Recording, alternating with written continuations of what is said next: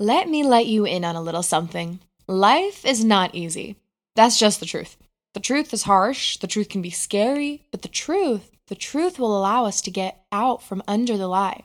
It's not simple to grasp what life throws at us. In fact, I'll bet every penny I've got that you probably feel out of control quite a bit, whether it be in school or work or in friendships or mentally. We just can't seem to get it together. And once we do, something else just comes apart. And to make the truth a little heavier, we aren't even capable of handling life on our own.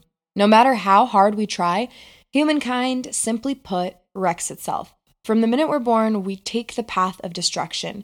Yet even though we're basically doomed on our own, we continue to think that we don't need any help. But we don't have to do it on our own, and we shouldn't.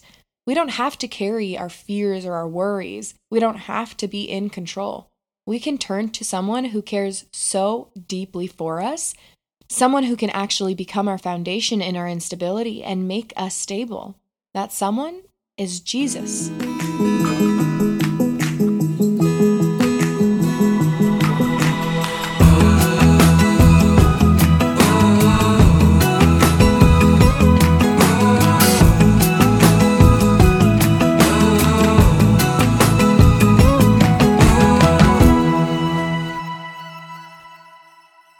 All cards on deck, I never have it fully together. I used to try so hard to paint this perfect picture of this perfect person, and even though I knew I was nowhere near it, I thought that is what was expected of me.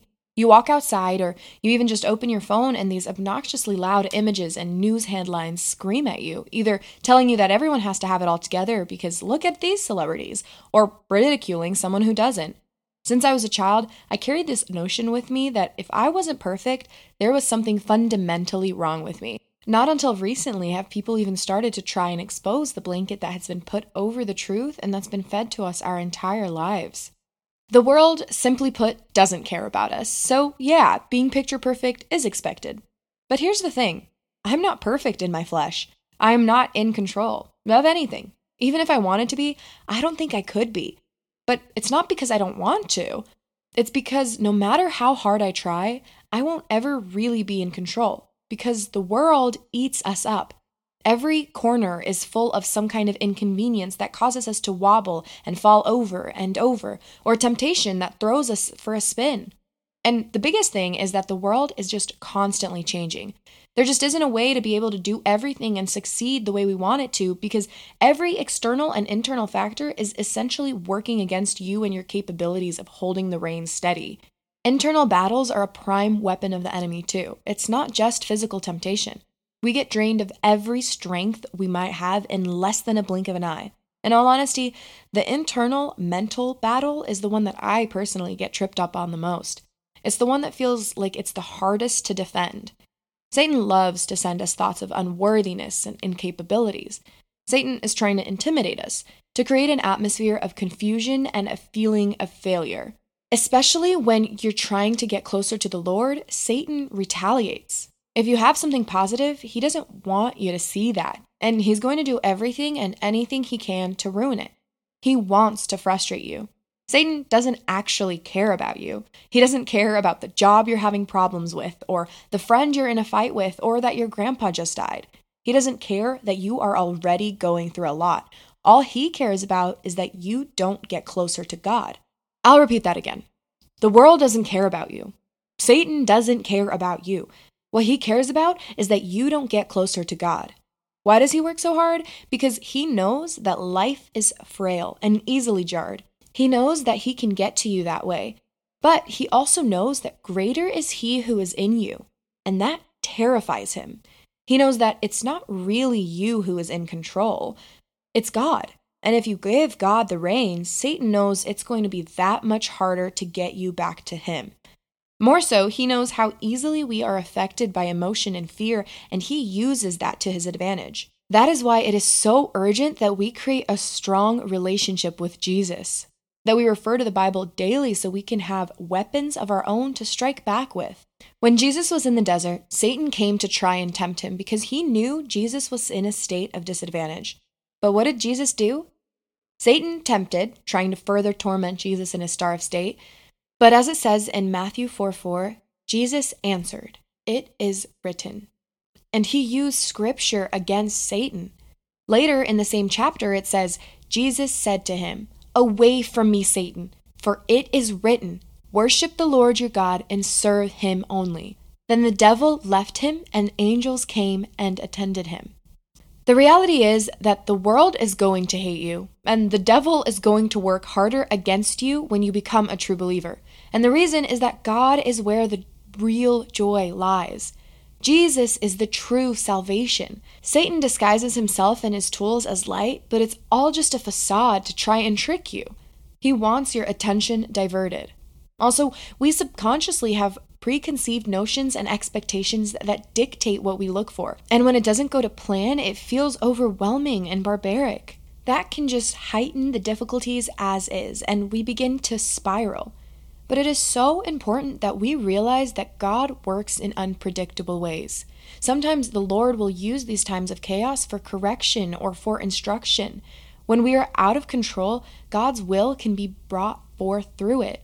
Tribulation builds hope and patience and experience. We just have to remember that we only see pieces of reality, but God knows the full picture. He is omnipresent and all-knowing. Our course of action should be to trust God with all that we've got. In the book of James, it talks about how we boast our plans, yet we don't even know anything for sure. Instead, we should be giving it all to God and trusting his will because he is stable.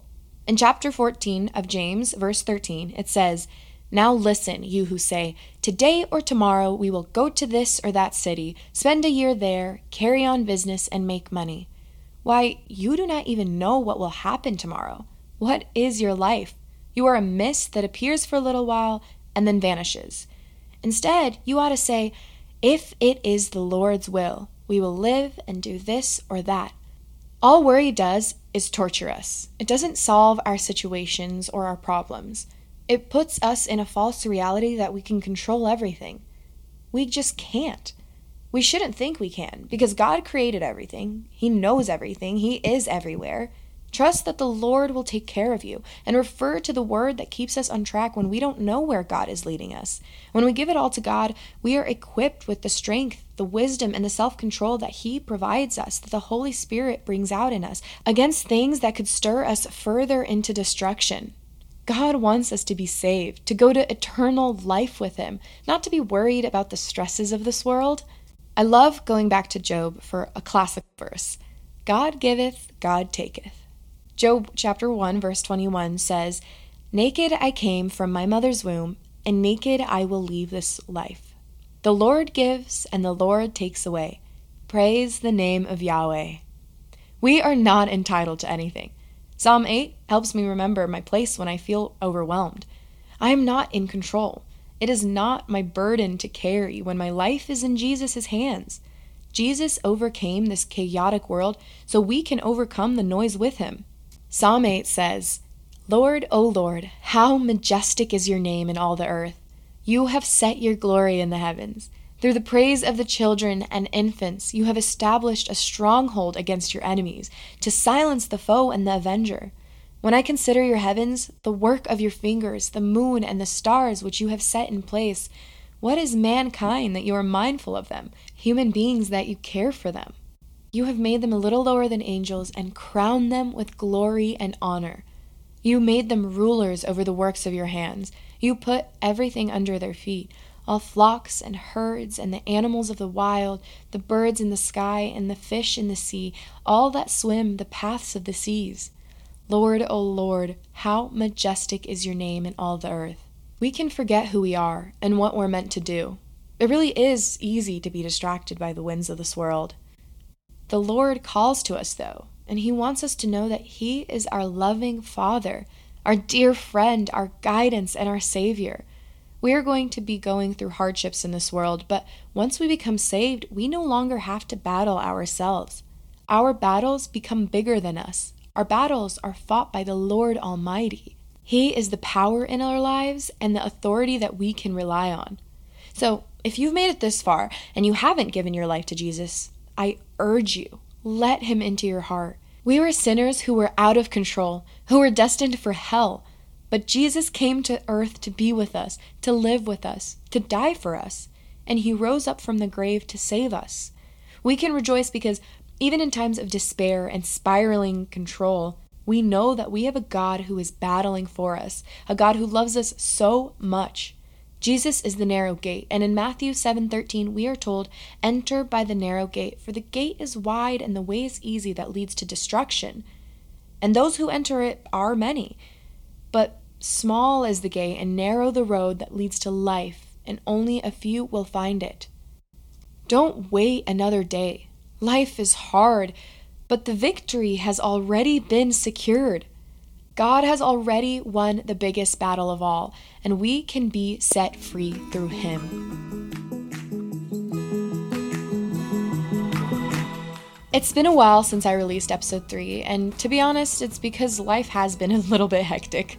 That's why I decided to record this episode in particular, although it is a little short, specifically because, especially lately, life has been just so out of control. It's been intense, and I think we all need to be reminded about how good our God is. Even though there is quite a lot going on, he is still our Father in heaven who cares so deeply for us. I've been praying about what to upload, and this just seems right. I don't know who needs to hear this, but I know that God wants us to know that we are his children. The world, the devil, our flesh, those aren't in control. He is.